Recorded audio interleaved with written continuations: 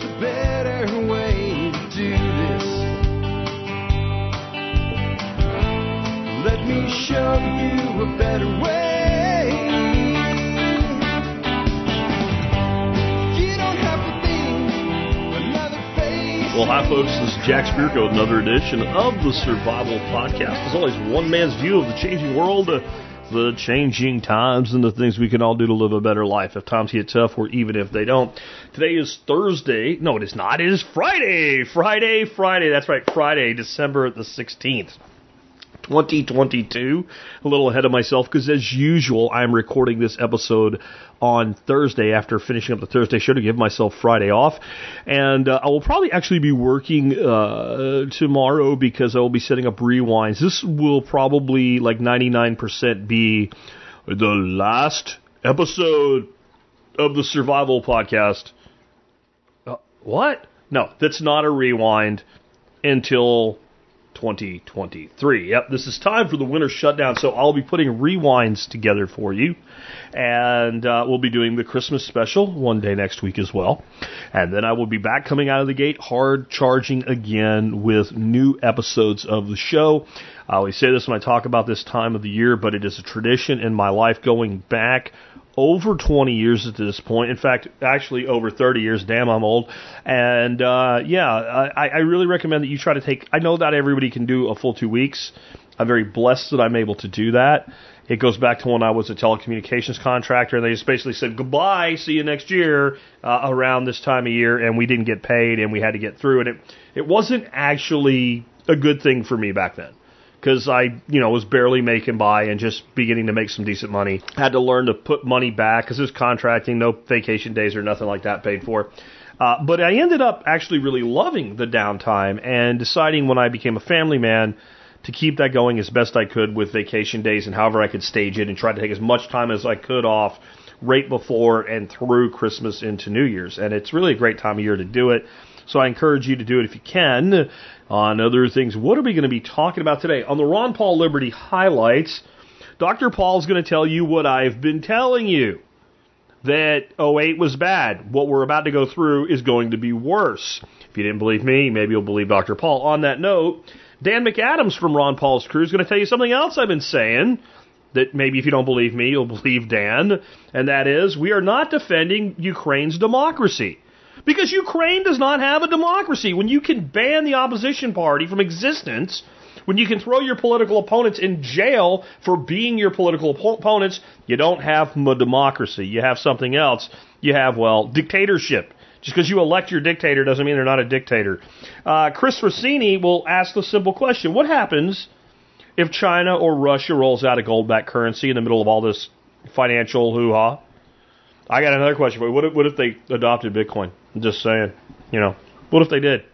What if they, China's going to roll out a CBDC. We know that. I don't know that China's going to do a gold-backed currency. I don't think they will. Russia might. It could happen. Who knows? What happens if anybody puts out a form of money that the world trusts more than they trust the dollar, while the dollar's doing everything it can to make people, not effing trust it? Interesting. We'll let Dan talk about that. Tim Toolman Cook will talk about the ins and outs of pellet stoves. Nick Ferguson will talk about growing fodder sprouts for your livestock. John Pugliano has a 2-4 for you. Investing in pre-IPOs, why you should or shouldn't. And a little bit on life insurance if you don't really have surviving dependents and family. Does it make any sense? Nicole Sauce will talk about short-form video as a marketing tool, a little 4-week experiment she's been doing with that. Amy Dingman will talk about how do you know if homeschooling is working or not? How do you know that it works? And are you really, when you ask that question, saying, is it better? How do you know that it's better than government schooling? Doc Bones will talk about dealing with an increased sensitivity to bee stings across time. Ben Falk will talk about choosing work boots and what he uses. I'll tell you what I use. And it's a very different answer. And it's because we live in very different climates with very different needs and very different concerns. And that's why I sent this one to Ben, even though it really wasn't for him. And I will talk about onboarding new folks to Bitcoin, with Bitcoin as a gift. and how I would do it if I was going to do that. And I've been asked this question like 6 times in the past 3 weeks. So I figure it's worth talking about, even for you guys that are not that hip on Bitcoin. And I guess it's because Christmas is coming, and there's people that want to introduce friends and family to the world of Bitcoin. And I actually have a pretty cool way to do it that's really simple and involves nothing for you to buy other than the Bitcoin itself. But we'll get that person from 0 to 80 really quick. And that you get them from 0 to 80. If 0 to 100 is using a hardware wallet in your own node. If 0 to 90 would be using a software wallet and a hardware wallet, I would say complete command and understanding of how to use a software wallet at 0 to 80. You can do that with somebody in 10 minutes if they're right in front of you and you know how to do it. And I'll tell you what I would do, and a couple creative ideas that I have to get it done in a cool way and still give them something to open. I bet nobody knows where the hell that's from. That's from a very regional commercial from a department store that no longer exists. And I believe at least one of the commercials, famed quarterback Joe Montana was in it. I don't know where they got the money to pay for him. It was pretty close to when they disappeared, and maybe it was a last-ditch effort to try to save the place. But the store was called Mervin's, and the guy was at the door going, open. Totally useless trivia unless you ever end up on Jeopardy or something like that, and they dare ask such a retarded question. Anyway, with that, let's dive on into it, starting out with the Ron Paul Liberty highlights for the week in order. Dr. Paul himself, then Dan McAdams, and then Chris Rossini. More recently, what's been happening with our finances in this country explains a lot of what's happening. And recent for me is 2008 with the crash in 2008 and the bubble bursting. And at that time, the debt was $10 trillion. Holy man, how can we live with $10 trillion? Well, right now it's $31 trillion. And interestingly enough, if you look at another number at the same time, the money supply back in 2008 was $7.5 trillion. Guess what M2 now is today? It's $21.8 trillion. So the debt goes up, the printing goes up, the money supply goes up, and guess what? Prices go up. And then what do? They come up with 1,000 different reasons why inflation, and they carelessly use that term. Anytime somebody's price goes up, oh, that's inflation. That's price inflation, but that's not the problem. The problem is the devaluation of the currency. And that is what will reflect in all the prices.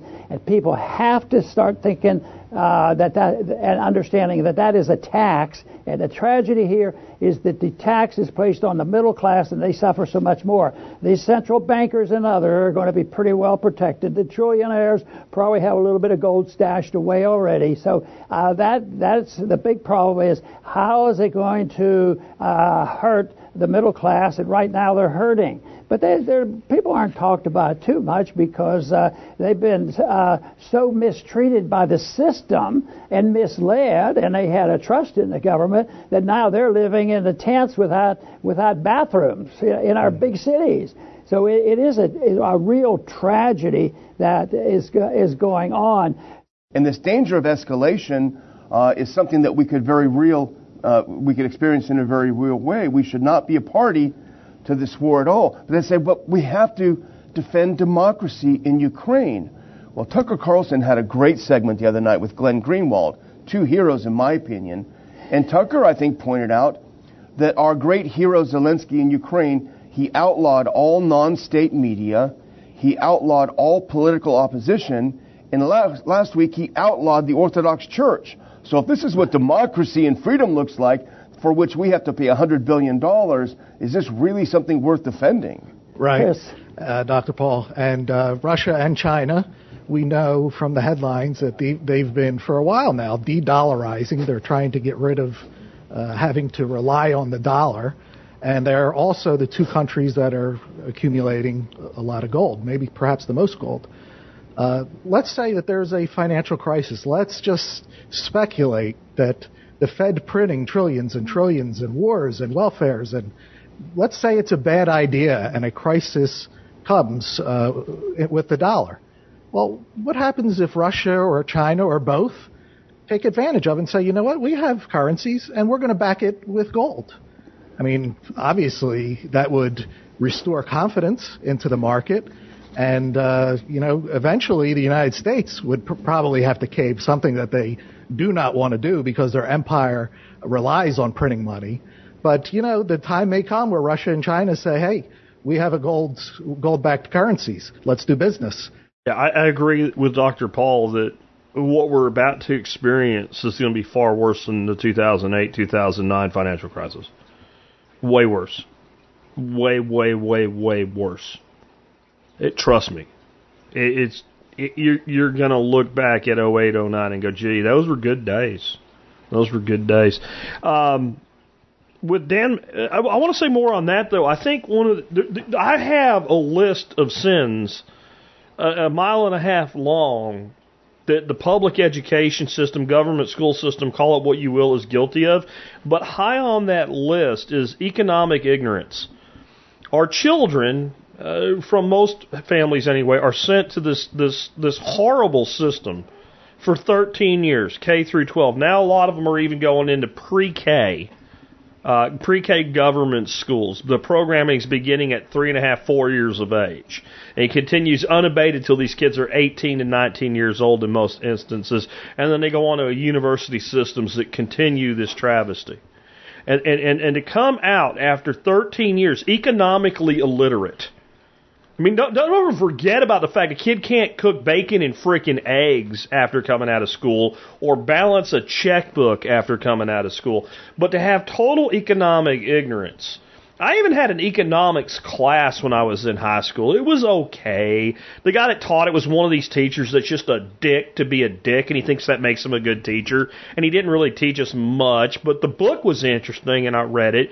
But even from what I remember from that, and they're going back to the 1980s here, it was still really economic ignorance by the time it was all said and done with. Pricing is affected by both market forces and inflation both. And when you are taught anything about market forces like supply and demand, for instance, or inflation as in the quantity of currency in circulation, if you're lucky enough to learn anything about it, they are taught siloed and apart from each other, rather than the interaction, the interactive edge between the two. Every time a price goes up, it does not mean that we had inflation. That's what Dr. Paul's getting at here. If you screw up the market, you'll have prices go up and down. Right? How is everything inflation? That doesn't make any sense. If everything was inflation, everything would go up at the rate of inflation, and it doesn't. And it's a holistic thing, and it's why even a ton of people in this audience, a ton of people in the Liberty Movement, a ton of people that are Bitcoiners, a ton of people that are gold bugs, etc., tons of people that are pro-hard money, they have no idea what the hell they're talking about when they use the word inflation. It's not their fault. We're not taught that these two things are a combined effect. Government policy is a market force. Straight supply side is a market force. Artificial scarcity in the mind of the consumer is a market force. And if you don't include all three of those things combined with inflation when you're analyzing pricing, you have no idea what you're talking about. Anyway, moving on. Dan McAdams. Yeah, Zelensky's government's not a democracy. I want you to think about it this way. And if you primarily consider yourself a Democrat, then assume that what I'm saying is being done by a Republican and vice versa. If you primarily consider yourself a Republican, consider what I'm about to say is being done by a Democrat. If you're an anarchist, you already know what I'm about to say, and it won't matter to you. If you're a libertarian, assume it applies to the Libertarian Party. All right. So imagine I'm President Jack Spirko of the United States of America, and I say, I don't like the opposition party. I'm going to make it illegal to be a member of the opposition party, and I do it. And then I say, since we're at war, because the United States has been at war for 80% of its existence, by the way, I just say, we're at war. We're out of Afghanistan. Okay, fine. It's the war on domestic terrorism. It's the war on drugs. It's the war on whatever bullshit campaigns. Because we're at war, because this party is pro this thing we're at war with, it's illegal. And anybody that stands up and says they're a member of this party and wants to oppose my government, I'll throw them in the clink. And then I said, mud democracy. You'd say, this guy's a hypocrite, somebody hanging from a light pole. That's what's going on in Ukraine. Prove me wrong if you disagree. Don't get mad at me. Don't send me an email saying I'm a Putin puppet or some other stupid shit. Prove that's not happening. I dare you. Chris Rossini's thought on what if China uses gold. I think the whole Ron Paul crew, as much as I love them, they are attached to an outdated monetary instrument. Let's examine that idea. I'm all about hard money. Let's say China says we're going to introduce the gold back on. Okay, great. Well, how much gold reserves do you have, China? Okay, you can trust whatever answer they give, okay, as much as you can trust the answer, how much COVID did you have from the start of COVID up until your recent boom in COVID numbers that you're finally being honest about? How much COVID was in that delta? 0, right? So the problem with gold as a currency, backing a national paper currency or a national digital currency, is that you still have to trust the state to not say they have more gold than they do. It has counterparty risk. If it has counterparty risk, it's not hard money. The only way to have gold be a currency without counterparty risk is everybody walks around carrying gold. And then how are you going to buy a product that you're going to have shipped to your house from 5 states away or 3 countries away in a modern economic system? You're not. You're going to need a counterparty. Now we're back to counterparty risk. So I think it's an interesting thought. But what you're doing when you say something like that, Chris, and I love you, man, but you're implying that a nation that is best served by having a fiat currency is going to choose a hard currency because they're mad at the United States of America? You see how that doesn't quite work out that way? I don't think they will. Now, one thing China has a shitload of, and don't think they don't, is Bitcoin. That could be the case. And what's to stop any entity, any nation that wants to start putting Bitcoin on its central bank balance sheet from just saying, we'll take Bitcoin for international settlements? The United States war machine, we're a little spread thin. And I'm not saying it will be Bitcoin. I'm saying there's more than one option. And that of all the options that are better than the current system we have, that gold is probably at the bottom of the list at this point. It's one of those things. This is how I feel about gold, honestly. If you ask me this question in 1995, I agree with all the people that are advocates for a gold-backed currency because at the time, it was the best thing we had. But I would still point to the weakness in gold and say, I'm not sure how you overcome the weakness. In a realm where we've created absolute digital scarcity, I think we've eliminated gold as a monetary instrument at the global or national scale. We just have. It hasn't, and so many people try to do it with silver. So many people started silver barter networks. I was part of those silver barter networks. I sold my membership for silver. I used to get a lot of silver, but it never really worked because it's cumbersome. People do business electronically. We need a money that works electronically. And if we're going to fix the problem, which is you can't trust humans, then you have to eliminate counterparty risk. And unless you can come up with a way to 100% verify gold reserves at all times in real time, if you can make a gold node-based analytical system where I can install on a little box that's sitting over here, got my hand on it right now, size of a deck of cards, running a Bitcoin node, that can tell me the exact state of gold reserves of all the players all at the same time, then we can talk. I know, Jack, we'll make Bitcoin gold. They already did that and it failed because all it tells you is where the token is, not where the gold behind it is, which means it's positively worthless. Just a thought. Anyway, moving on. Tim Toolman Cook on pellet stoves. Hey guys, Toolman Tim here, coming back at you from the workshop where we create community, find freedom, promote preparedness, and share success. Back to answer another question for the expert council, so let's dive right in. First, the question is it possible to heat a small house with just a wood stove in the basement? Hey Tim, Justin here from the woods of western Massachusetts. I have a very small ranch-style house. Main floor just under 900 square feet, plus a mostly finished walkout basement. I have electric baseboard on the main floor, and the basement only has an old non-functioning gas stove. I'm thinking about replacing it with a pellet stove for heating my basement. May also consider a wood stove. But I'm curious how realistic it might be to get a meaningful amount of heat to travel up to my main floor, ideally enough to eliminate or at least reduce my use of the electric baseboard. I'm hoping this may be possible considering I'm only intending to heat the roughly 700 square foot finished part of my basement and 900 square foot main floor. I could install floor vents if need be, and of course, my door to the basement would stay open. Do you think this is feasible, and what tips might you have? As a side note, I unfortunately do not have adequate space on my main floor to install a wood or pellet stove, which is why I'm hoping to utilize one in my basement and get the heat to travel up. Thanks, Tim. Justin. Well, first, Justin, thanks for reaching out. I don't think I've done a question on pellet stoves before, and I like talking about them. They're rather interesting. They were all the rage back probably 10, 15 years ago when I was working at the hardware store, when things like furnace oil and that sort of thing shot up through the roof. All of a sudden, everybody wanted pellet stoves, and there was a huge kind of shortage in pellets. And anyway, let's start with, can you heat a home with a pellet stove or a wood stove in the basement? The answer is absolutely you can. That was a very common thing that was done on the East Coast where I grew up.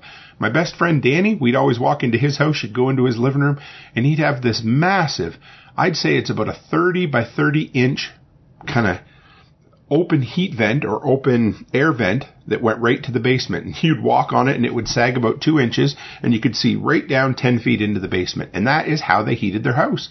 I believe that's still how his grandparents heat their house.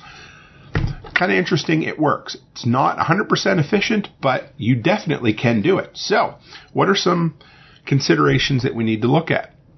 First off, well, do you want a pellet stove or do you want a wood stove? There's a lot of different things to think about. There's a lot of advantages to pellet stoves, and there's a couple of really big disadvantages. First, pellet stove requires electricity to run the hopper. Wood stove is completely off-grid. Now, the cool thing about a pellet stove is you can get them with big hoppers, with up to 80-pound capacity, which will allow you to run it for an entire full day, which allows you to leave the house and come back and not worry about it being absolutely frozen. With modifications, you can even burn corn or pressed prairie grass, things like that, but I'm not recommending it.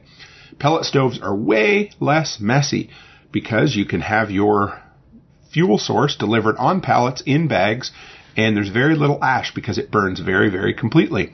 To install them is a fair bit simpler. It's very similar to installing a dryer because they have just a 3 or sometimes a 4-inch pipe that goes out through. Price-wise, they are almost identical to wood stoves now, so there's that as well. However, what are the downsides? Well, you're at the mercy of a market. Number one, you have to go and buy your fuel source from somewhere.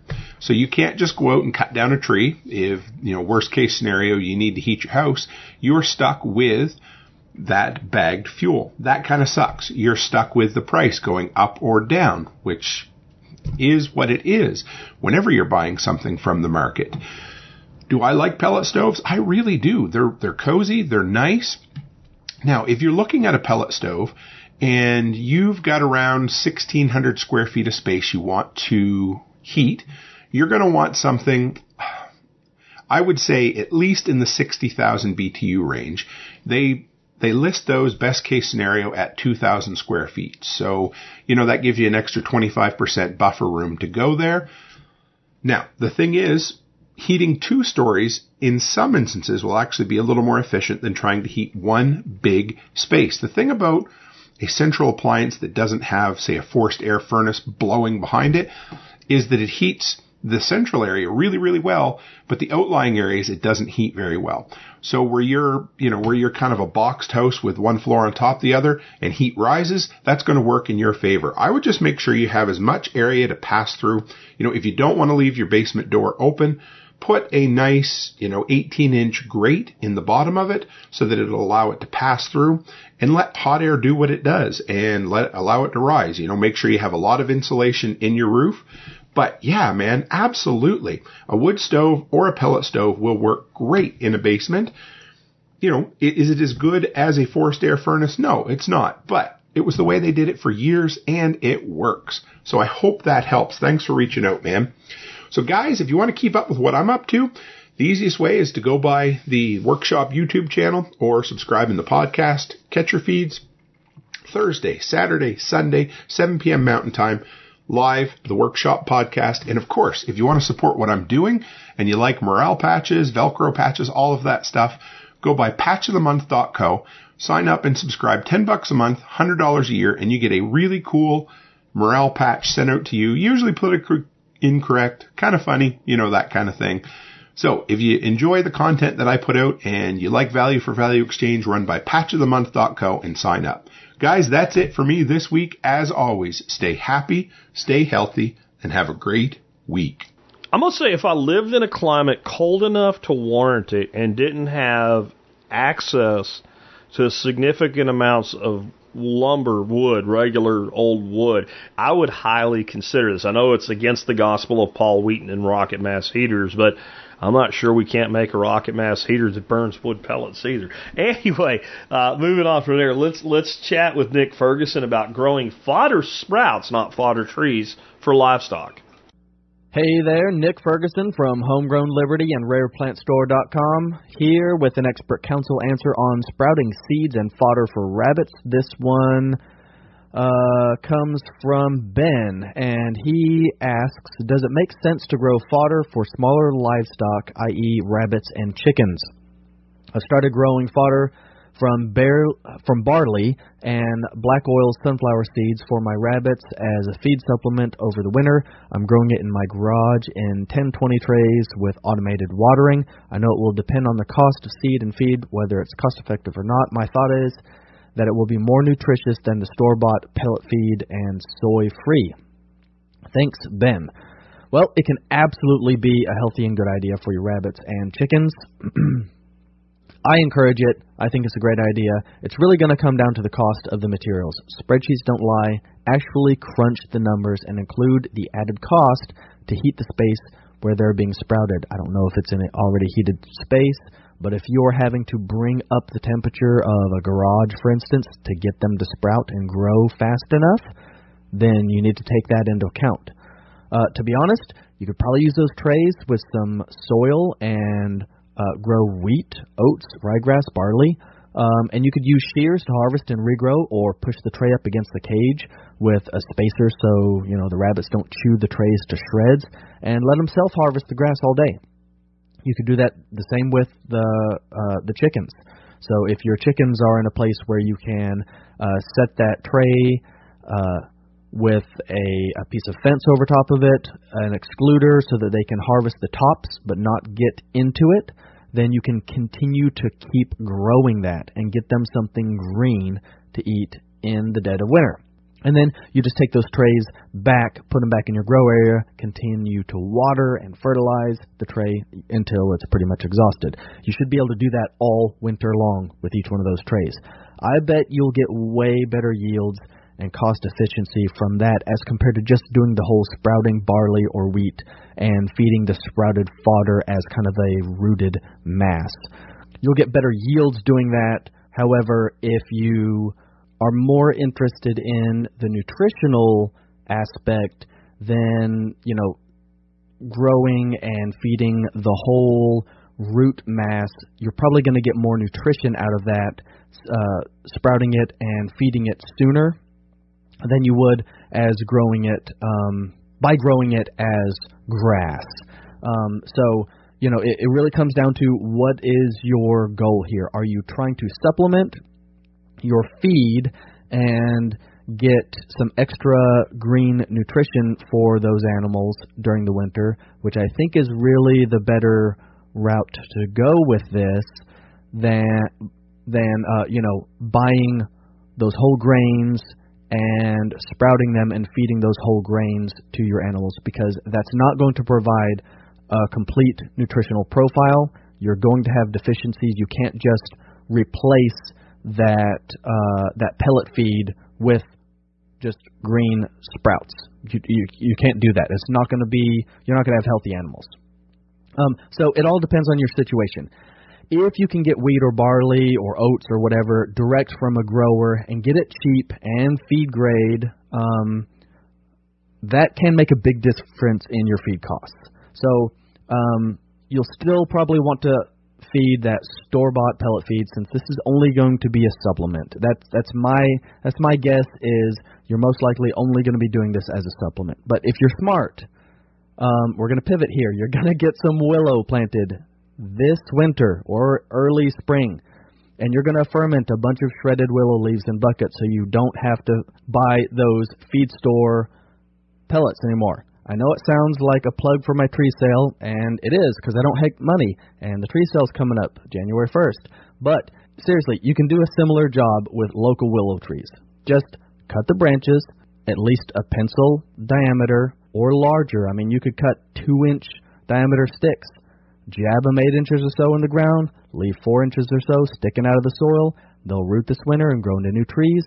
The wild willows that you find local to you, because I can almost guarantee they're there, they won't grow as fast as the hybrid willows, but I'm telling you, slow and free is better than paying for store-bought feed. So, like I said, this January 1st, you could be ready to put in your order for cuttings or bare root tree packages from rareplantstore.com, or you could go source some slower-growing willows and cottonwoods in your local area. Honestly, I'd be happy if you did either one of those, because my sincere goal is to get as many people pushing towards feed store independence as possible. My business model is insanely stupid. I'm selling trees that are dead simple to propagate, and I'm telling my customers how to make thousands more trees with what they buy from me. But for some reason, I sell out every year. I think I just haven't even touched the market for it. So, back to the seed sprouting fodder tray kind of supplement feeding. It's definitely a good idea, if for no other reason than something green for them to eat all winter. But you're going to have to crunch the numbers and compare how much less they eat compared to the pellets to determine if it's actually saving you any money.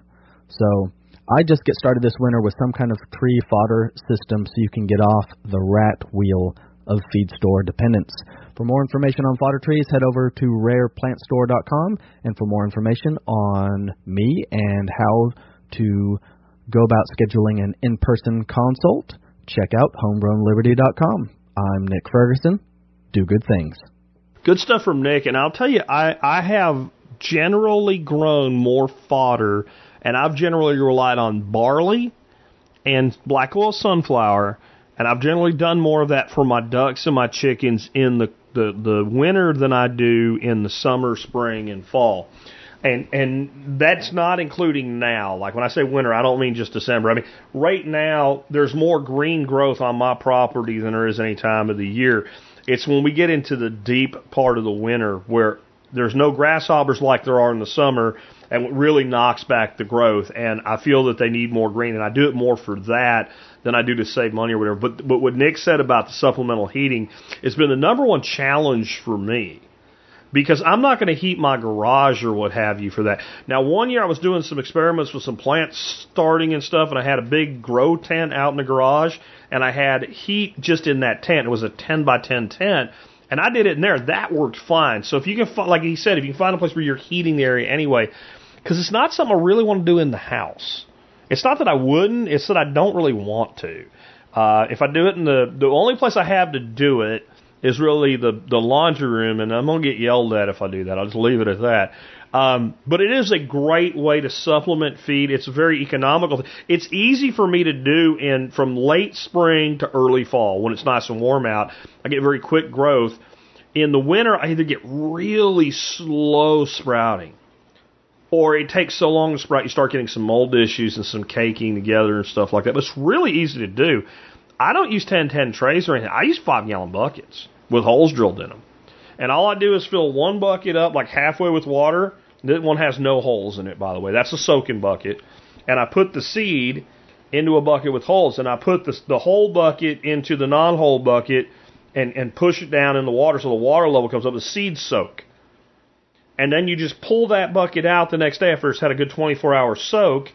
And then I stack the buckets that are sprouting out, and I dump the water through all the buckets. That way everybody gets a new dose of water. And then I take the last bucket in the system and feed it. And then I put that bucket into the water bucket, fill it up enough to soak the seed, and put seed in it again.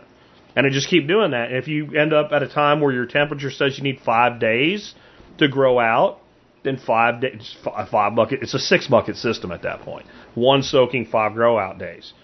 And then what happens is, as it gets colder, you just keep adding more buckets so you have more time to grow out, if that makes sense. But there is a point where it becomes a diminishing returns and you just don't get good effort or good results without some sort of supplemental heating. And but it's a great way to go, and it is a nutritional boost, but it's also giving them, when you do it in the winter, it's giving them access to fresh growth that they normally don't have. Though I don't know how important, think about it this way.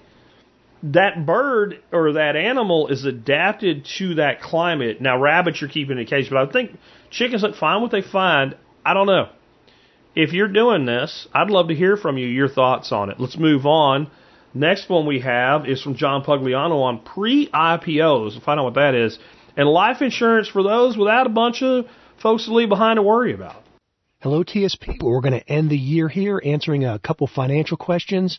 First question comes from Chris, and he's asking, what do I think about these new platforms that allow the average investor to invest in pre-IPOs? An IPO is initial public offering. Well, Chris, frankly, I don't think much about them. I think that these type of alternative investments carry a high degree of risk. They're not very transparent to the average investor. They really have no idea what they're getting involved with. In general, you end up losing sovereignty over your money because it's tied up for extended periods of time. People don't adequately read the prospectuses, and so they don't realize the fees or the other limitations that are built into it, because generally these are designed to be restrictive long-term investments. Just as an example of this, you may have seen in the headlines, one of the Blackstone real estate investment trusts is currently stopping redemptions because there's a decline in the real estate market and so many people want to pull out their money. And these products are designed for long-term investing, and to prevent investors from prematurely selling the funds, there are clauses that are built into the contract that can and do restrict redemptions. And that's exactly what we're seeing happen with one of the Blackstone real estate investment trusts. You've seen similar things happen with peer-to-peer lending platforms. And then, of course, not directly related to your question, but look at the fiasco that's going on with FTX and other crypto schemes. So broadly speaking, I personally think that these pre-IPO investment platforms are in that category. And when I say in that category, I mean that these are investment deals that are packaged up and they're sold to investors with a lot of hype and enthusiasm. But I think a lot of the benefit is for the companies that create those and package them as opposed to the individual investor. Now, if you're shrewd and you're sophisticated and you take the time to do the research and understand the investment prospectus and you're willing to take the risk and you have that long-term investment horizon, then maybe you can make it work. But I really don't think most people will, and I think a lot of these pre-IPO platforms are going to go the way of the SPACs, the special purpose acquisition companies. Remember how hot they were about 18 months, 2 years ago? And now most of them are falling apart. Bottom line, if the investment strategy and the opportunity were so good, they wouldn't have to market it and sell it to the little average guy, because the big smart money would already be investing in it. Maybe that's just my cynicism, but personally that's how I feel about it, and I think history justifies my opinion on that. So Chris, personally, I would avoid those things like the plague. Next question comes from Calvin, and he's asking about life insurance, and specifically in his case, he's wondering what advantages there are to have life insurance if you're not married or don't have any dependents. Well, Calvin, despite the sales pitch that you're going to get from most insurance salesmen, unless you have dependents, in general, there's not a whole lot of reason to have life insurance, or at least not much of it. Now, there can be a case made for complex estate planning and tax mitigation purposes. But if you were in that net worth category, you would already know you were in that kind of a situation and you wouldn't be asking the question. The bottom line, the absolute number one best reason to have life insurance is to ensure dependence of the income stream that would be provided in the untimely death of the income earner. So if you have a dependent that relies on you, whether it's your spouse or your partner or your minor children, or if you have someone that you take care of that has special needs and is incapable of ever taking care of themselves, then you as the income earner and the provider can use life insurance to guarantee that during your working career, if you were to die prematurely, you can meet that dependent's needs. And the best way to do that is for the income earner to have at least 10 times their annual salary. And of course, the younger the dependents are, or if there's someone with special needs and they're going to need taken care of for the rest of their life, having a payout benefit that is in excess of 10 years of your income would be more desirable. And the best method for securing an insurance policy is to have term life insurance, meaning that you're paying a set amount every year and the policy will be in force for a set number of years, like 10, 20, 30 years. You can get these policies fairly inexpensively, and you can adjust the length of time so that once you no longer have dependents that are relying on your income, or once you're no longer working and therefore don't have an income that doesn't need replaced, then theoretically you don't need the life insurance. And the way you can make this work is that that small premium that you're paying every year is insuring the income stream for those dependents that are relying on you, and then you take the rest of your savings, you invest it wisely, so that when you do get to retirement age and you no longer have dependents, you have enough of a net worth to provide for yourself into old age. And that's exactly the situation my wife and I are in right now. I have a term policy that's going to expire in a couple years. My kids are grown and raised. They're not dependent on my wife and I anymore.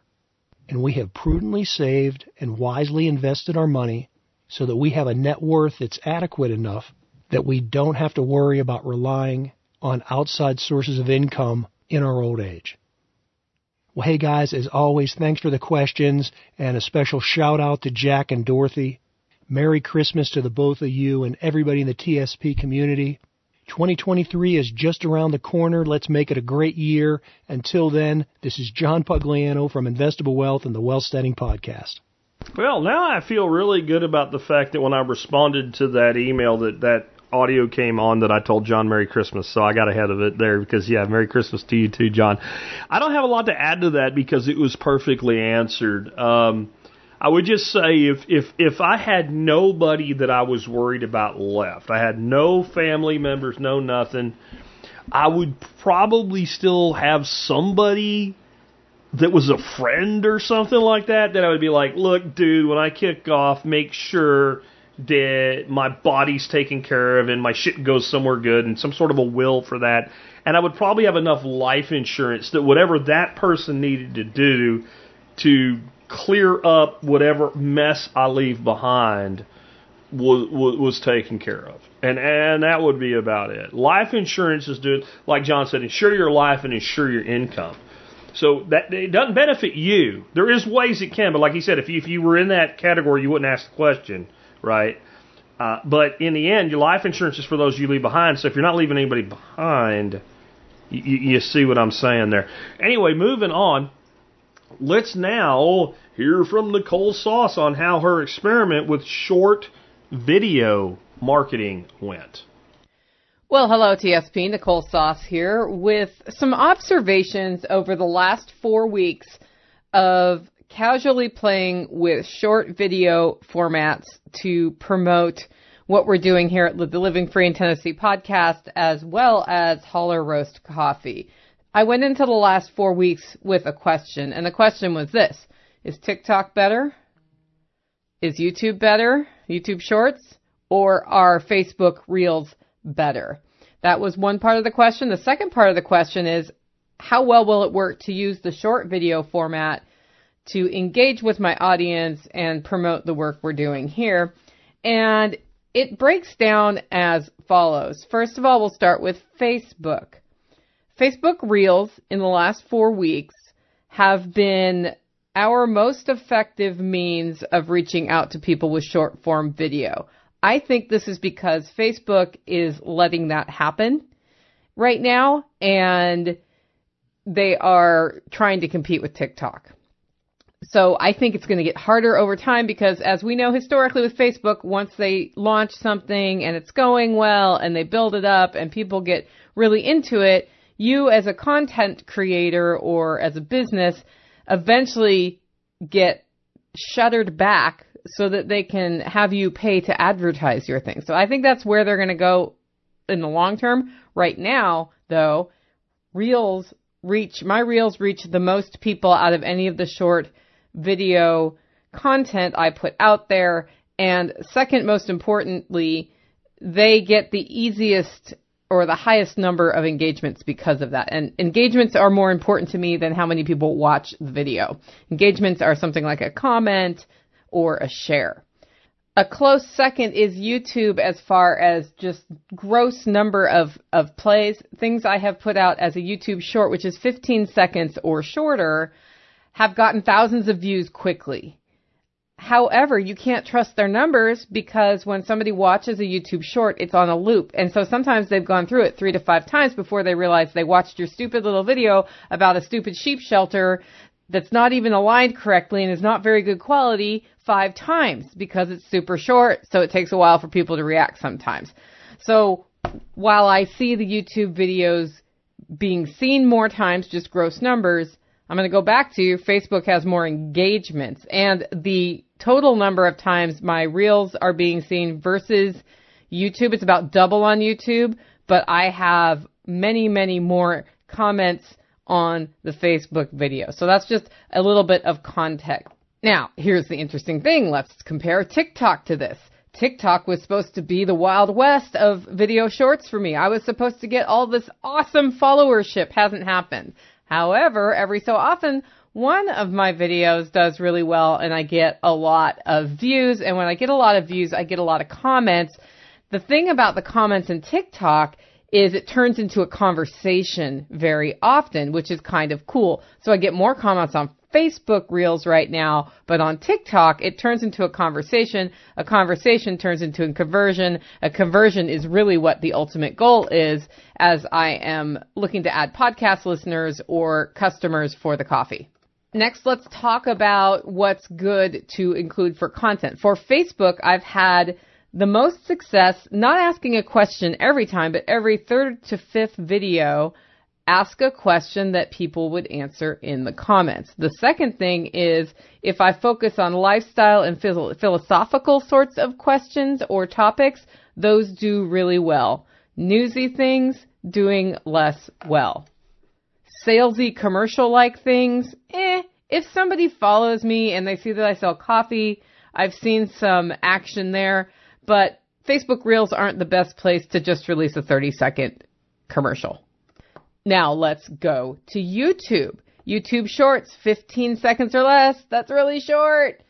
YouTube Shorts, for me, have done best when I'm showing a short view of something in my life, whether it's sort of a struggle in the roasting shack, like I have one coming out right now explaining the real reason roasters try to convince you not to grind your coffee, or a little piece of the homestead. So in order to be effective with that, we need to engage people in 3 to 5 seconds with a little quick view of something cool and then have a call to action to send them to a bigger video or to another place. Otherwise, what they're doing is just watching this quick view over and over and over and over and over, and it doesn't get you anything, and I'm not sure it gets them anything either. All it gets you is like gross numbers of plays on your shorts, which doesn't necessarily help you if they don't like it or subscribe to your channel or throw a comment in or go to your website or sign up for your podcast.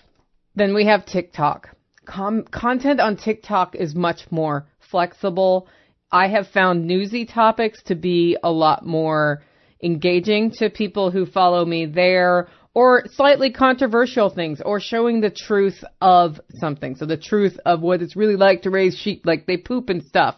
and then you have to clean that poop up, and people want to see you struggle. I've also gotten decent engagement just sharing straight up audio exports from the Fountain FM app that turns your audio into a video that has, like a sound thing that wiggles.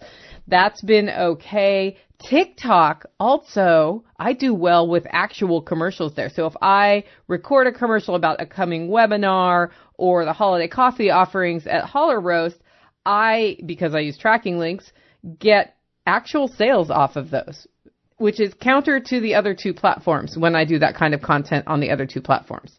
Now let's talk of length of content. On Facebook Reels, I have found it's best to be 45 seconds or shorter. But if I go too short, it's not very engaging. I have a 7-second video up there of my dog laying on her back. Not as popular on the Facebook Reels as it is on where? YouTube. So YouTube Shorts, I think the ideal time is 7 to 8 seconds. And that means that's how much time you have to get to tell your quick story, give that quick view, and have a call to action to go somewhere else. TikTok, on the other hand, 1, 2, 3 minutes. If your account can go that long, people stick around on TikTok. Interesting, isn't it? Now let's talk about music. Facebook Reels, if you're doing them, you should not add background music, even though they have that editing tool available for you there. Why? Because what often happens is you then get a copyright infringement, even though it's served up from their collection of music, and then your Reels get deprioritized or demonetized. And yes, you can monetize Reels with stars. On TikTok, on the other hand, adding background music can make your video a lot more interesting. And if you remember about length of video, people are more likely to sit around for a longer video. So having some background music is nice. That said, on TikTok, make sure you turn it way down if you're saying words so that your words can be heard, because it's very easy to accidentally oversaturate the music.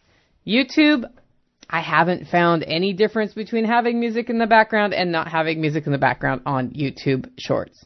Now let's talk video quality and editing. I did not test highly edited videos, highly professional looking videos. I was taking this from the standpoint of, if I just have a phone and no professional editing tools, how can I make this work?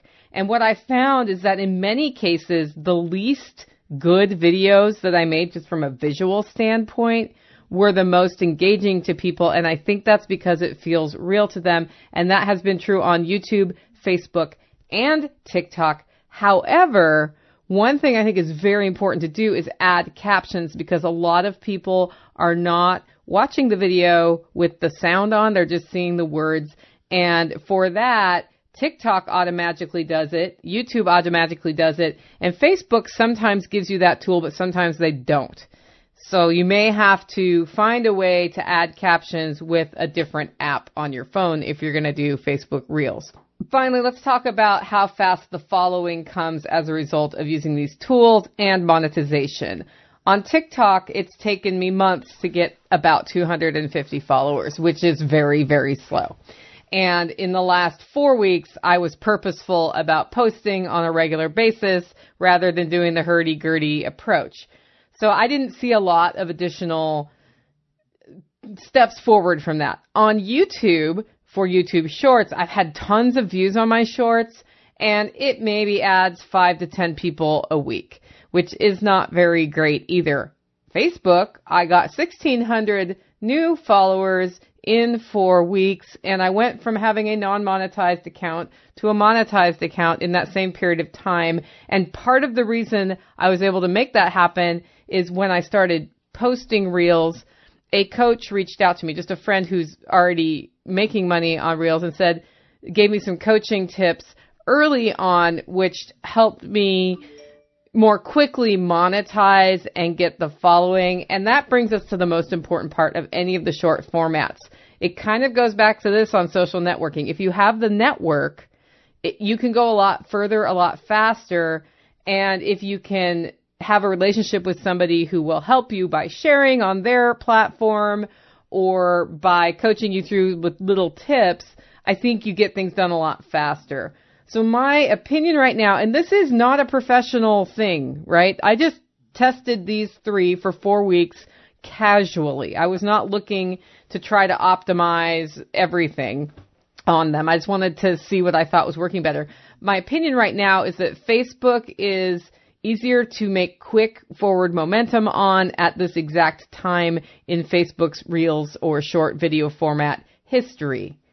However, I think that's going to go away. As far as getting the most gross views or gross number of views, YouTube is a lot faster, and the more real or casual your video is, it seems to be that, and giving a small view of the story of your life, that seems to be the things that people are watching on there. That said, I'm getting less engagement from that. And then finally, TikTok. I think TikTok is currently a slower startup, but better quality of followers when you get followers on TikTok, as long as you're sticking to your core focus. And my focus is the Living Free in Tennessee podcast and Hollow Roast Coffee. So I just wanted to share that initial feedback with anybody who's also been interested in playing with short video formats to market whatever you're doing, from, you know, awesome teas that Angie's Gardens puts out to, you know, Toolman Tim's video following, all of those things. I think it's a format that can help build following, engagement, and drive sales if it's done consistently. And I'll come back in another 6 months or so and tell you what I've learned after actually trying to ride this pony the right way. And since this is the last Expert Council segment of 2022, I wanted to wish everybody a Happy New Year, Merry Christmas, Happy Hanukkah, happy whatever you celebrate, guys. It's been an honor serving on the Expert Council for another year. And of course, a small reminder, if you have not gotten your gifts ordered yet, we mail order coffee gifts to people who love coffee at hollowroast.com. Till next year, guys. I think one thing that might skew the results a little bit, though, in all this is, so Nicole does really good with Facebook, and I think she's right. Facebook is using Reels, which is tied into Instagram Reels, so it's kind of the same thing. But I think, yes, Facebook is letting it get broader reach because it's what they want you to do. And Facebook, like she said, they do this. They make something work really well. Brand pages, when they were released, that was incredibly responsive. I reached tons of people. I grew up well over 100,000 people following me on Facebook in just like a few months, and it was so effective. And then one day it just didn't reach anybody anymore. They turned it off, so I would have to pay them. So I think they are doing that again. But the other side of it is, Nicole's been on Facebook a long time. Nicole has cultivated relations on Facebook for a long time. So given that she's newer to TikTok, it just stands to reason, in my opinion, that Facebook Reels would work better for her than TikTok as far as total reach, because there's more people that follow her and pay attention to her there. And I think that's the case for a lot of people. This platform really works well because you've been on it and you've worked it a long time and you've made it work. It's less the platform and more the way the platform's been worked across time.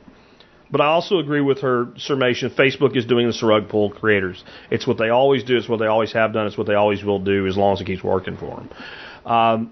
Personally, I've had a hard time justifying the additional effort to do short-form content myself, because I'm not a short-form guy, and I kind of feel like it's one of those things I should do. But I'd rather work really hard to produce a good hour-and-a-half long show for you guys than go out and try to pimp my wares. I'm not putting anybody down for doing it, but that's kind of what it would be for me, like just trying to get more. Just trying to get more. Well, I feel like I'm at a station in my content-based business that my job is to do the best job I can for the people that are here and let that help continue to grow the cause, so to say. And I hope y'all will continue to share the show with other people, because that's how we've grown the best from day one. Put out really good content, care deeply about our audience, and then ask you to share it. And please do that for all the Expert Council members, whether they're short-form content producers, long, it doesn't matter. Nicole, Tim, John, Ben Falk, all these people you've heard from today, Dr. Paul at the Liberty Report, share this information with other people. That's the best Christmas present you can give any of us. Because we're all in this primarily because we feel what we have to say is important, and we want to reach as many people as we can with it. And maybe I do need to play with some short-form content. I don't know. If you'd care if I did it, let me know. Otherwise, let's move on. Again, we got another expert to hear from today, Amy Dingman on homeschooling. And how do you know if it works or it's working? Hey, TSPers. This is Amy Dingman from the Farmish Kind of Life podcast. And today I'm here to answer the question, how do I know homeschooling works? I used to get this question a lot when our kids were younger, and the question feels a little bit different now that our kids are both graduated from homeschooling and off doing their own thing. But how do I know homeschooling works? How do we know homeschooling works? How do you know that homeschooling is working for you? That's a really good question, because I think sometimes we decide to homeschool, but we don't really put any thought into how we're going to know that it's absolutely working. Because here's the thing, it's more than academic. If it's just academic, then any kid who's getting straight A's in school can say the public school is a win, right? I think before you say homeschooling works, you have to know what you want homeschooling to do for you, what you want that journey to be for your family. Often when people ask, how do you know homeschooling works? The implied question is, how do you know homeschooling is better than public school? And maybe for your family, it's not a question of better than. Maybe it's a question of different. And that's why I think it's really important to know why you're homeschooling. And it's not just, I don't want my kids in public school because indoctrination or the woke culture or whatever. There's more to it than that, right? If we really dig into it, there's more to it. Because if all you're hoping to do is get your kids away from whatever BS you feel the public school is teaching, your homeschool experience could be a complete train wreck. It could be a complete disaster. Your kids could grow up to hate you and never want to talk to you again. And you could still count homeschooling as a win because you kept them away from whatever evil thing you thought you were keeping them away from. So it's more than that, right? So the suggestion that I'm going to make here is to sit down with your family and make a sort of homeschool mission statement. Why are we homeschooling? What are we hoping to do with this? And this is really great for referring back to when you're having one of those really hard days, when you're questioning your decision or you kind of get off the path or whatever. When our family made this, we actually made it a project. So this might be something fun you want to do with your family. And I did this maybe 10 years ago with my kids, so I'm kind of thinking back to what we did. But what I did is I put out a bunch of slips of paper with questions on it, like, I like homeschooling because, or goals with homeschooling are, or homeschooling is best when. So I had a bunch of slips of paper that had these questions on it, and I put them out, and I told my kids, think about answers for these questions. Think about it through the week. Whenever you think of an answer, they could answer it as many times as they wanted. Whenever you think of an answer, just write it down on this little piece of paper, drop it in this bucket, and at the end of the week, we'll dump them all out and we'll read what everybody answered. So for the question, I like homeschooling because, they might have answered, do I like it because it's flexible, because I get to sleep in late, because I get to work faster or slower, I get to study what I want. Those would have been some of the answers. Goals with homeschooling. Do you want more field trips? Do you want to study a certain subject? Do you want to be in 4 different sports a year? Do you want to take lessons for, whatever? What are the things you want to do with homeschooling, my dear children? And then homeschooling is best when it's outside, it takes place in the morning, is super relaxed, follows a routine, goes year round, what happens with a bunch of friends, like when do you like homeschooling best, right? During the week, they wrote down all their answers, and after the week was done, we sat down, we poured out this big bucket of slips of paper, and we read everyone's answers, and we saw some common themes, and it was really fun, and there were a few surprises. I was like, oh, that's what you think we're doing here. That's what you want to do with it. This is really important to do with your kids. I mean, do it yourself, do it with your partner, whatever, but make sure your kids are involved at some point, because they're going to tell you things that you didn't know were part of the journey. So after we read all these answers, we decided we were going to put it into really fancy language, like an actual mission statement, right? So if you're curious, our homeschool mission statement at our house was this. Our homeschool exists to provide an educational experience that is both fun and family-oriented. While we realize we must master basic skills, which include but are not limited to the 3 R's, we seek to spend a considerable amount of time on topics that excite us as individuals. We value learning at our own pace and in our own way, as well as a flexible calendar which allows for harvest, hunting, and other activities. So that was our very fancy homeschool mission statement, and I can't tell you how many times I referred back to that when I thought we weren't doing enough, or I thought we were taking too long of a break to go do something else, or when I was worried about the pace of how we were progressing with something. It was so helpful. But you know what else? That right there that we wrote as a family, that's what we wanted from homeschooling. That was our goal. That's what we wanted from homeschooling. That's why we were homeschooling. Did we accomplish what we wanted? Yeah. But I know some of you are thinking, come on, Amy, give me something else. Are my kids going to get into college? Are my kids going to get great jobs? Maybe. Maybe not. I don't know.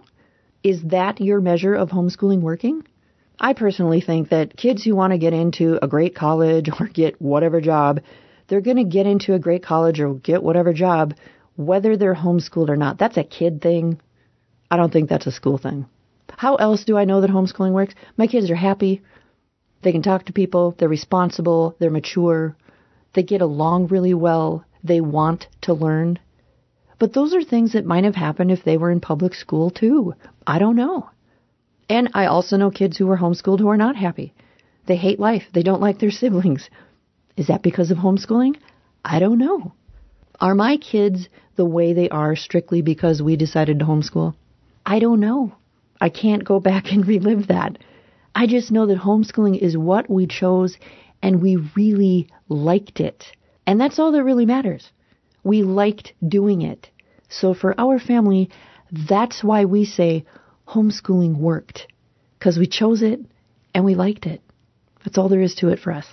So there you have it. If you've got more questions about homeschooling or parenting or family life, send them to Jack. Otherwise, you can also talk to me at amy@afarmishkindoflife.com. And if you're looking for some reading, you might want to check out my book about homeschooling, The Homeschool Highway, How to Navigate Your Way Without Getting Carsick. Thanks again, Jack, for letting me talk to your awesome folks. And I will talk to you again soon.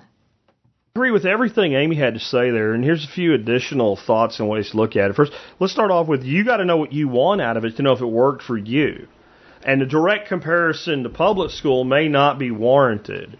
I say this all the time, but you go pull 100 random people off the street and that are, talk to us. Do you make at least, let's say we put it at $75,000 a year. Person making $75,000 a year or more, especially in a place like Dallas, not New York City, right? You could say that person is successful. They're paying their own bills. They're doing all right, And you say, well, what do you do? And if they say, well, I'm an engineer for Alcatel or something, we don't give them their science final or their math final. We give them their history final. Or if they're a history teacher, we give them their science final, right? And we make sure that they're making at least $75,000 a year. And if they've been out of high school for at least 20 years, and we give them a final exam that they would have taken in 11th grade for a subject that's not their primary discipline that they're doing, they're going to fail it. 9 out of 10 of them are going to fail. So the metric of how you do on a test in general, I don't even know that it really applies to being successful. But even if we did that, I think what we have to understand is that if we had, there's a test, I don't remember what it's called, but it's basically like a grade level performance test. It's a national thing, and you can have any teacher proctor your homeschooler to see how they're performing, and it may not be a terrible thing to do because it doesn't mean anything unless you do something with the results, send it somewhere. But let's say we did that, and let's say that your kid was really happy and doing really well, and they were doing well, and they did well with their test scores in science and history and writing, but they did poorly in math. And by poorly, I mean they came in about the 65th percentile. Now, I don't mean they got a 65 like a score of an F, a grade of an F. I mean, when you take the percentile of where they fit nationwide to every kid that took this test, they're in the 65th percentile. Maybe they're in the upper 80s, lower 90s of the other subjects. Well, you'd say, look, see, they're failing at math. Well, no, they're doing better than 64% of the people in public school. That's what that would mean. And so what happens is we have kids that go that do homeschooling, and maybe they're not particularly strong in a subject, and we say, well, see, that if they were in real school, they would do. They have no possibility of saying that they would do better. There's plenty of failure in school, and that's because not everybody's good at everything.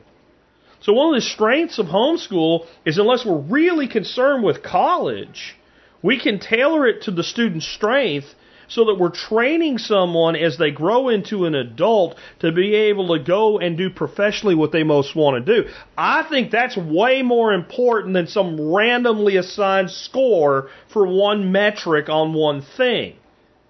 I don't give a shit about the advanced calculus I was taught in 12th grade because I've never used that shit again for the rest of my life.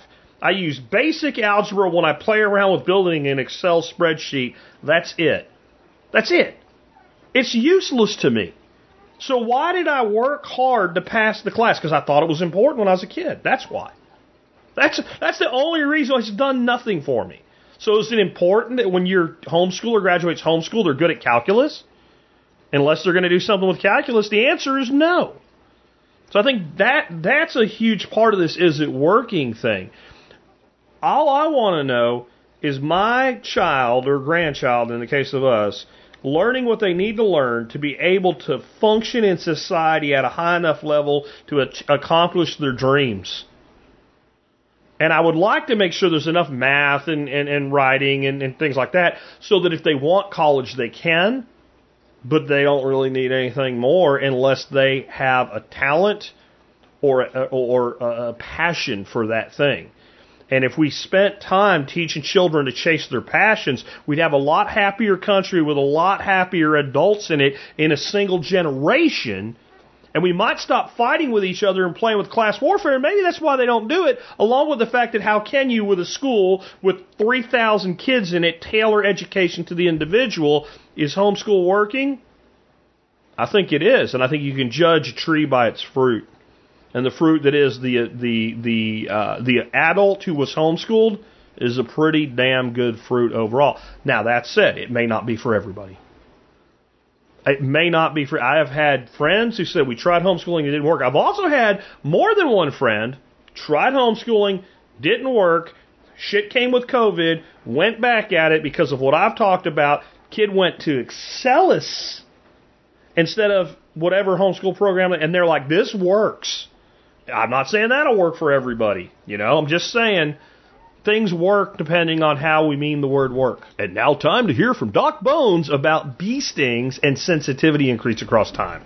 Hi, Joe Alton, MD here, also known as Dr. Bones of the survival website doomandbloom.net, co-author of the greatly expanded 4th edition of the Survival Medicine Handbook and designer of quality medical kits at store.doomandbloom.net.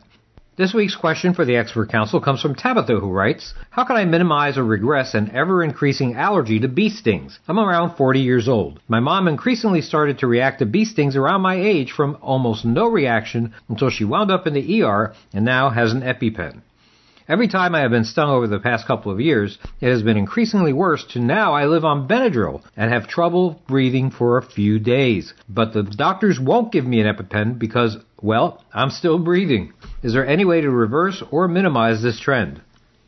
Tabitha, bee stings are a common outdoor nuisance. In most cases, they're just annoying, and home treatment is all that's necessary to ease the pain. But if you're allergic to bee stings, or you get stung numerous times, you may have a more serious reaction that requires emergency treatment or therapy to desensitize you to the particular allergy-causing substance.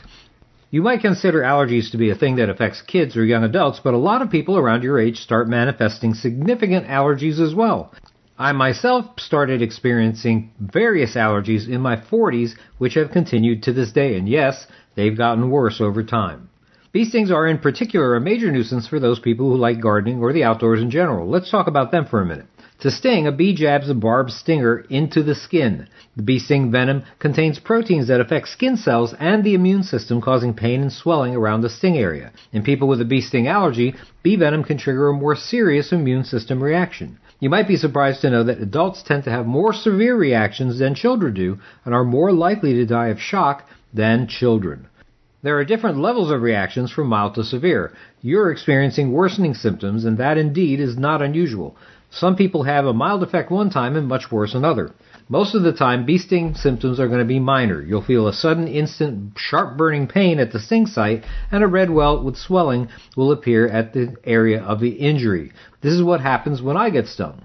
Those with moderate reactions will notice more extreme redness and an enlarging swelling that may progress over a day or two, may not resolve for a week. A severe allergic reaction is called anaphylaxis, and it's potentially life-threatening. It requires emergency treatment for sure. Signs and symptoms include skin reactions, including hives and itching and flushed or pale skin, sometimes not close to where the site of the injury was, difficulty breathing, swelling of the throat and tongue, a weak, rapid pulse, nausea, vomiting, or diarrhea, dizziness or fainting, and even loss of consciousness. People who have a severe allergic reaction to a bee sting have a 25 to 65% chance of anaphylaxis the next time they're stung. What can be done in your case, Tabitha? The basics you know, and you've performed them a number of times. They include removing the stinger, if there is one, cleansing the area with soap and water, icing the area down to bring down swelling, taking an oral antihistamine, like Benadryl, like you've been taking, to reduce itching, and using a topical cream to lessen symptoms. An option in recurring bee stings includes something called immunotherapy, which has been clinically proven to lessen insect venom sensitivity and might be a reasonable option for you, Tabitha. It involves injecting the patient with the reaction-causing allergen in order to increase tolerance to it.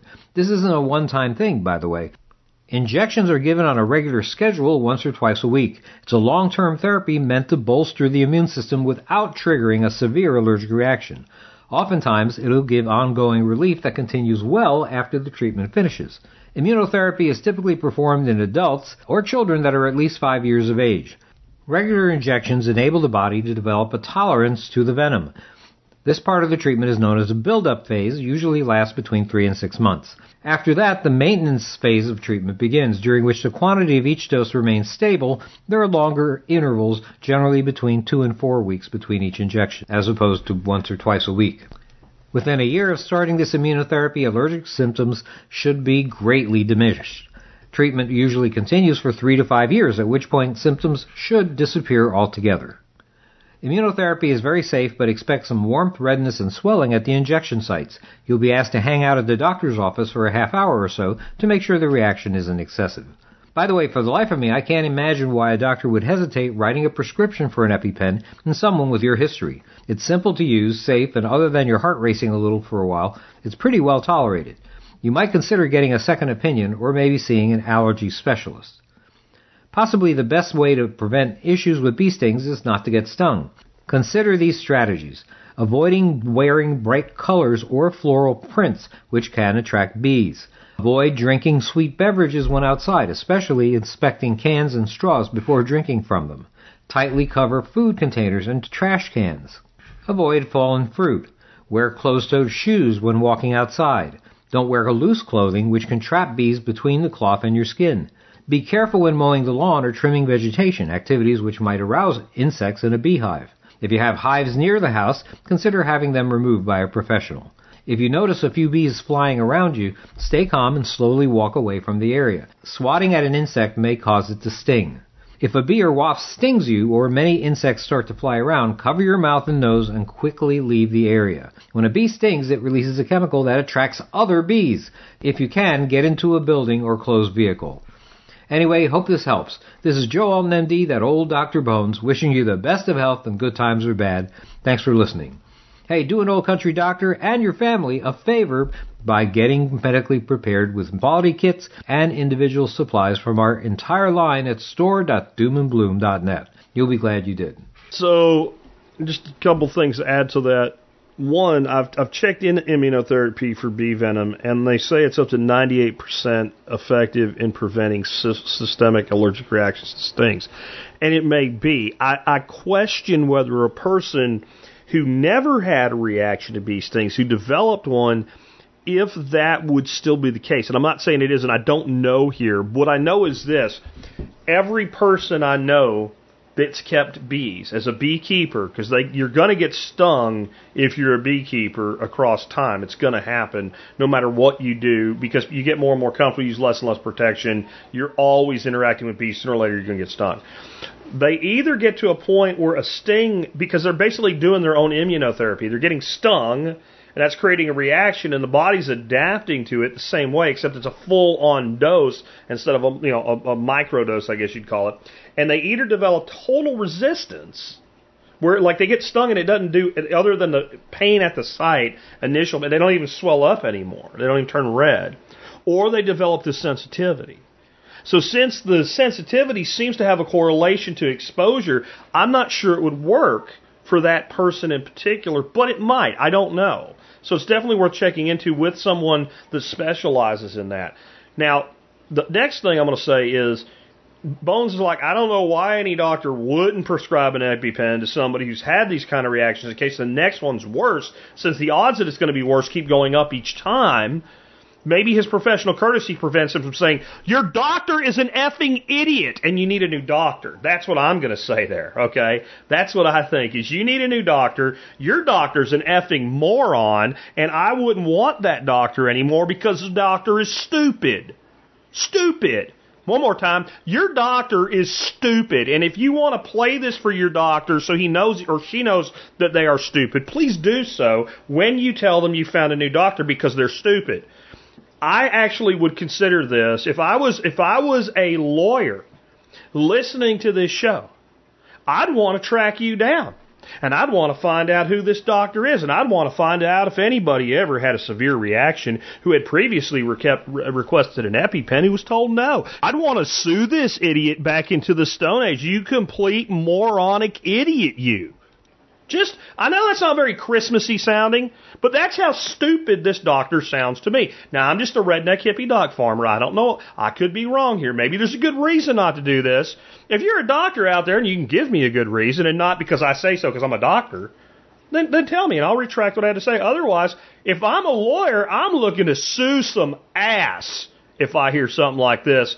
Next up, let's talk about something a little bit less blood pressure raising for Jack. Let's talk about work boots. Yep, we're going to hear that about that from Ben Falk. Hey, Jack and all, Ben Falk with Whole Systems Design. Call about work boots. I basically wear 3 things the whole year. Well, I go barefoot as much as I can. That's often not practical. Then I wear Birkenstock clogs, which are great for my super wide feet. They're shaped like human feet actually are, unless you have very narrow feet. And they're thorn-proof, so I can really, and they cover my toes, so they're great for a lot of work. I'm not going to go use a chainsaw with them, but they're beefy. I once wore Crocs for a few months, and it was not a good experience. Step right through a black locust thorn, or worse, a hawthorn thorn right into your foot. Birkenstock, they're like, you see nurses wear them a lot. Like hospital workers are great for me if you're on your feet. You can replace the insoles, the footbeds over and over and over again. They do hold snow, which kind of sucks. So when I'm in and out, dozens of times a day. So the slip-on is key. Then for, real work, heavier work, I have Haix, Haix, chainsaw boots, which are like mountain boots, but they're chainsaw protective. And those are hard to find in this country. They're not really made in this country. Those are German or something. Haix. Workboot.com, I want to say. It's where I got one. Then I wear Hoffman chainsaw boots, which have, they're caulked. They have like spikes in them. And they're steel toe. And that's if it's very deep and snowy and or slippery out, icy. And I have another pair of Hoffman work boots. Hoffman, I think it's with 2 Fs, made in Idaho in the U.S. They're great. They do have like a duck boot, which I had, and it's very defective, and they wouldn't stand by it. So that's a bit of a bummer. Folks at Hoffman, if you're hearing this, I hope you do get customers from the survival podcast, and it's great you're doing this in the United States, but those boots are really defective, and they're like, yeah, send them back, and be like $100 some odd to fix them, and they lasted like barely 2 years before the rubber cracks up. So I wouldn't buy their duck boots, but otherwise their other leather work boots have been great. Good luck. Like I said when I did the intro, Ben and I live in very different climates with very different terrain and very different needs.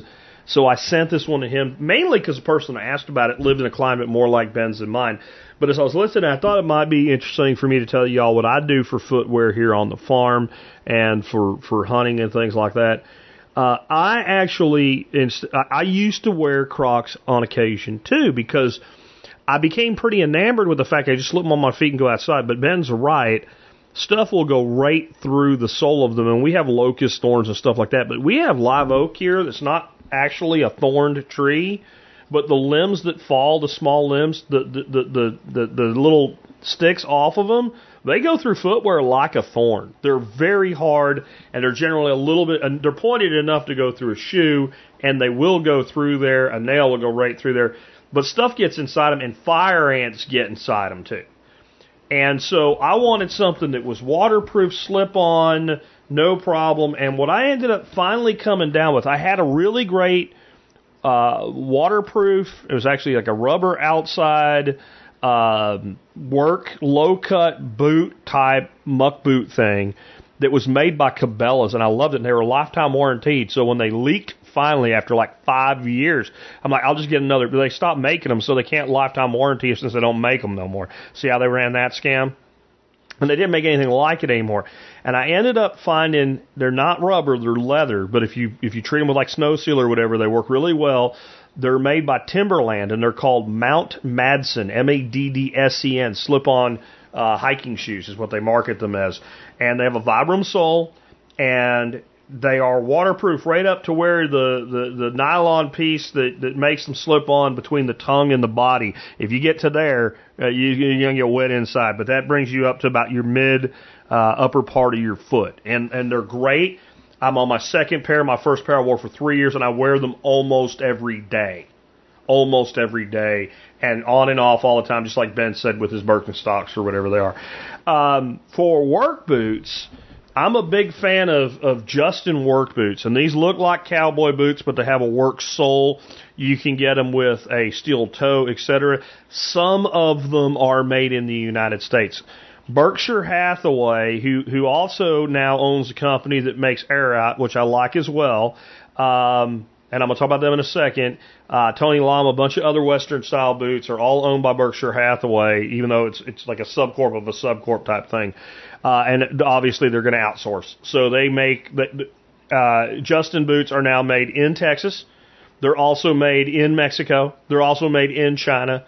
And you have to individually know what particular model, I guess you'd say, you're buying and know where they're made if that is important to you. Now, being right here in North Texas, I'm fortunate that not that far away from here in a little town called Justin, there's a Justin Boots outlet where you can buy factory seconds, and you go look in there and see where they're made if you want to know where they're made. And I find it to be a very well-made boot. On that note, there's another brand, and my wife loves these for just, dress-up looking boots and stuff, but Ariat, and that's A-R-I-A-T. They're sold all over, available on Amazon. I have links to all this stuff in the show notes for you today. But they're also sold regularly at kind of feed-type department stores like Tractor Supply, like Atwood's. They tend to carry these boots. And same thing with Justin. About a quarter of them, they're different models and styles, and are made in the United States still. And then some are made in Italy, and those are fantastic, by the way. The Ariats made in Italy are fantastically made. The ones made in Mexico are pretty good, and they also make them in China, which are probably the least desirable. So it may be something you want to more be able to shop for in person for. The reason I even said this is I recently also had an email from somebody saying, "What the point of a cowboy boot, Jack? Flat soles for two-stepping on your stupid country bars, and you can't possibly think that they're a good work boot." The cowboy-style, Western-style boot with the right sole is a fantastic work boot. And they're available both with and without steel toes. And some of the things that Ben uses a chainsaw a lot. I'll just say that. That's part of why you heard him bring it up so many times. He's worried about protecting his feet, which I completely understand. So you can get that, or just a standard work boot, and they still look good when you go out. So generally what I do is I have a pair that I'm wearing outside that I'm using as work boots. And I have a pair that I'm using when we go out to dinner or something. And about the time the ones that I'm using as work boots are really on their last legs, I take that pair that I've been using as a dress was really broken in and all, and I turn that into my work boots, and I buy another pair. And that's every 2.5, 3 years. So these boots, both brands, the Justins and the Ariat, they last. Anyway, with that, I just want to do a quick one for you guys today, since I did get to talk a lot. But I've been getting a lot of questions about Christmas coming up. I want to onboard my normie brother, my normie son, my normie dad to Bitcoin. What should I buy? How should I do it? Should I put it on a hardware wallet? Should I do? No. All right? Figure out how much Bitcoin you want to give them. Let's say $50. Go buy $50 worth of Bitcoin. And even though I'm always going, don't hold on the exchange. If you want to, you can leave it on the exchange. That way, if they want to buy more, they can see how to do it when you do what I'm going to say next. And then, if you really want them to have something open, make them a certificate or something that says, you have been gifted from your friend, your brother, your cousin, your son, your loving daughter, whatever it is, $50 worth of Bitcoin. And this certificate entitles you to a 15-minute session to show you exactly how to get it and how to use it and how to save it safely. And then when they're like, okay, well, how do I get my Bitcoins? You say, well, let's go. Let's get your phone out, look up software wallet of your choice. Again, I like Exodus for this. I don't care what you use as long as it's a non-custodial wallet, and they're going to install that wallet. And you're going to walk them through installing the wallet, which they will be able to do alone until they get to the part that's really scary, the seed phrase. You're going to sit down with a piece of paper with them and help them write down their 12-word seed phrase, and you're going to explain how important that 12-word seed phrase is. Okay? And then, once they have the seed phrase and they have the wallet set up, and you set them up and make them put a passcode on their phone, and you should write that down. They can trust you with it. It's your Bitcoin you're giving them. Okay? So that way, because when people are new to Bitcoin, I can't tell you how many people have done what I've said, okay? And their friend comes back to them 5 years later and goes, holy shit, that Bitcoin's worth a lot of money now, but I lost blah, blah, blah, blah. I don't know how to get to it now. So you should probably, for safekeeping until they're ready to move to the next level, because you're giving $50, $100, you're not giving them $20,000, and you're giving it to them, so don't have to worry. You should keep a copy of that information yourself as a backup for them. Consider yourself a trusted third party in this relationship until they are ready to go on. Okay? And then send them the Bitcoin. And then watch them when they see it come in and then say, well, isn't that interesting, Dad? You didn't give them any phone numbers or any information like that, did you? Look, now you have that money, and those words are how you get that money back. So here's what I want to do. Do you have another device? If you're at their house, go to their computer. Install that software wallet on their computer. Encrypt it so it needs a password to get into it so it's protected. Do not let them use the same password as the one on their computer. That way if somebody gets in the computer, they have to get to the second password. Make a copy of that just in case they forget. Walk them through doing a wallet restore. All of this is less than 20 minutes, by the way. If you've done it before, it's easy. And they're going to enter those words, and boom! Oh, wait a minute. And now it's here. How's it in both places? Dad, mom, brother, cousin, sister. It's not in either place. It's in the blockchain. You just have a claim on it. No one can take it away from you. You have the private and the public keys. This is just how you access it. I don't understand. Well, let's say we put a security camera on your front door. Yeah, okay. And let's say we got an app on your phone so you could see what's in that camera. What the camera's pointing at anytime you want to, yeah? And you went to work, Dad. Yeah, okay, yeah. And you opened up your phone and you looked and you saw there was a person standing there waving. It was me. I was coming to visit you. I didn't know you weren't there. And I'm waving to you in the camera. And you're like, dummy, I'm not home. Am I in your phone? Is the camera in your phone? No. See, the Bitcoin's not in your phone. It's just how you access it. Now, it makes sense. When you're ready to go to the next level, you let me know. I'll teach you how to buy it for yourself and secure it at a higher level. But right now, since all you have is $100, $150, $50, you're very secure in it, and this is how it works. And then tell them, just keep an eye on it. Just open it up every couple of weeks and look at it. Especially now, since we're in the bottom of a bear market. Because sooner or later, they're going to call you on the phone and go, hey, that $50 worth of Bitcoin's worth $98. How do I get some more? They've given you permission to help them. If nothing else, you gave them $50. You gave them $50. Maybe someday they'll decide they want to spend it. They're not sure how. They'll ask you, and they walk away from it. It doesn't matter. You gave them $50. Don't look at it because you gave them Bitcoin. You gave them the opportunity to move into the world of Bitcoin. But what you really gave them was $50 in the form of Bitcoin. And what they do with it is their business. But I would back up the backups until they're ready to move to the next level. And as they start to move to the next level, look, Dad, look, Mom, look, brother, look, sister, look, cousin, look, friend. Now that you're willing to do this, I don't want to be responsible for this information anymore. Okay? I really don't. Let's get you on a hardware wallet. Now you know what to do.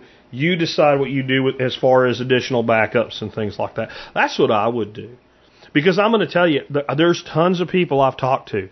They're like, man, you know what? Back in 2014, I gave every member of my family $50 worth of Bitcoin. It's worth thousands of dollars now, and none of them know how to get it back. If they end up telling you, I don't care about that, you should have never done that. Okay, can I have it back? Sure. And you can get it back. You know? I'm just saying, and then that way they're protected, and because there's a lot of people have also said, and they won't do nothing with it. Guys sitting on, like, some of these people, I'm telling you, I talked to one guy, his father has half a Bitcoin and refuses to do anything with it because he just won't. Half a bit. Now, when the guy gave it to him, I think Bitcoin was like $350. Something like that. You know, it was like $150 that he gave his dad this Bitcoin with, and he refuses to admit that he was wrong. It's sitting on his computer and he won't take it. And I'm like, take it back. And he goes, I don't want to tell him I'm going to do it, and I don't have any of the information. I'm like, oh, dude, something's got to be done. Just prevent that eventuality, because it's happened to a bunch of people. I'm telling you. But what a great Christmas gift. Let me teach you how to be free from the banking system and the state monetary cartel we call the central bank. Yeah? All right. With that, hope you guys enjoyed today's show. If you did, remember you can always help me out by doing your online shopping, beginning at tspaz.com. Today is, or not today, this week is just a couple weeks away from Christmas. Last minute Christmas shopping. You don't want to go to the store. You don't want to go to the store ever if you're like me, but you really don't want to go to the department stores and shit like that right now. So you know you're going to slide those last-minute purchases in by buying them online. If you're going to do that, you start at tspaz.com, and no matter what you buy, you help support the show and the work we do. But right now, I have out for you my list of the 14 items that I've reviewed over the years that make the best gifts based on the feedback to me and based on how many of them sold. You'll see Santa Val at the top of the post for that. And you can check those out.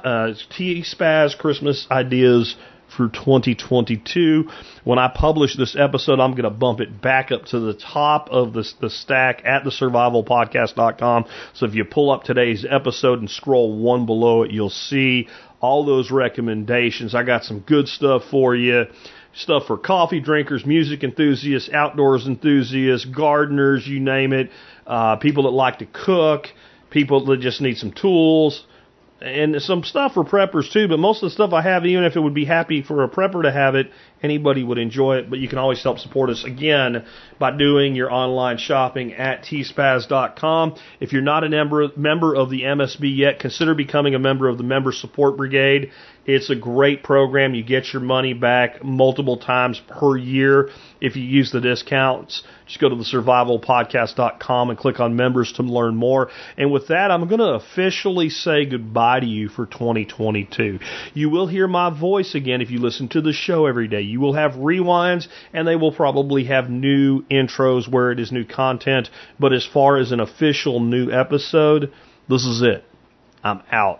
I'm shutting down for Christmas. I hope you get the opportunity to do so as well. With that, it's been Jack Spirko with another edition of the Survival Podcast. They keep bringing you down.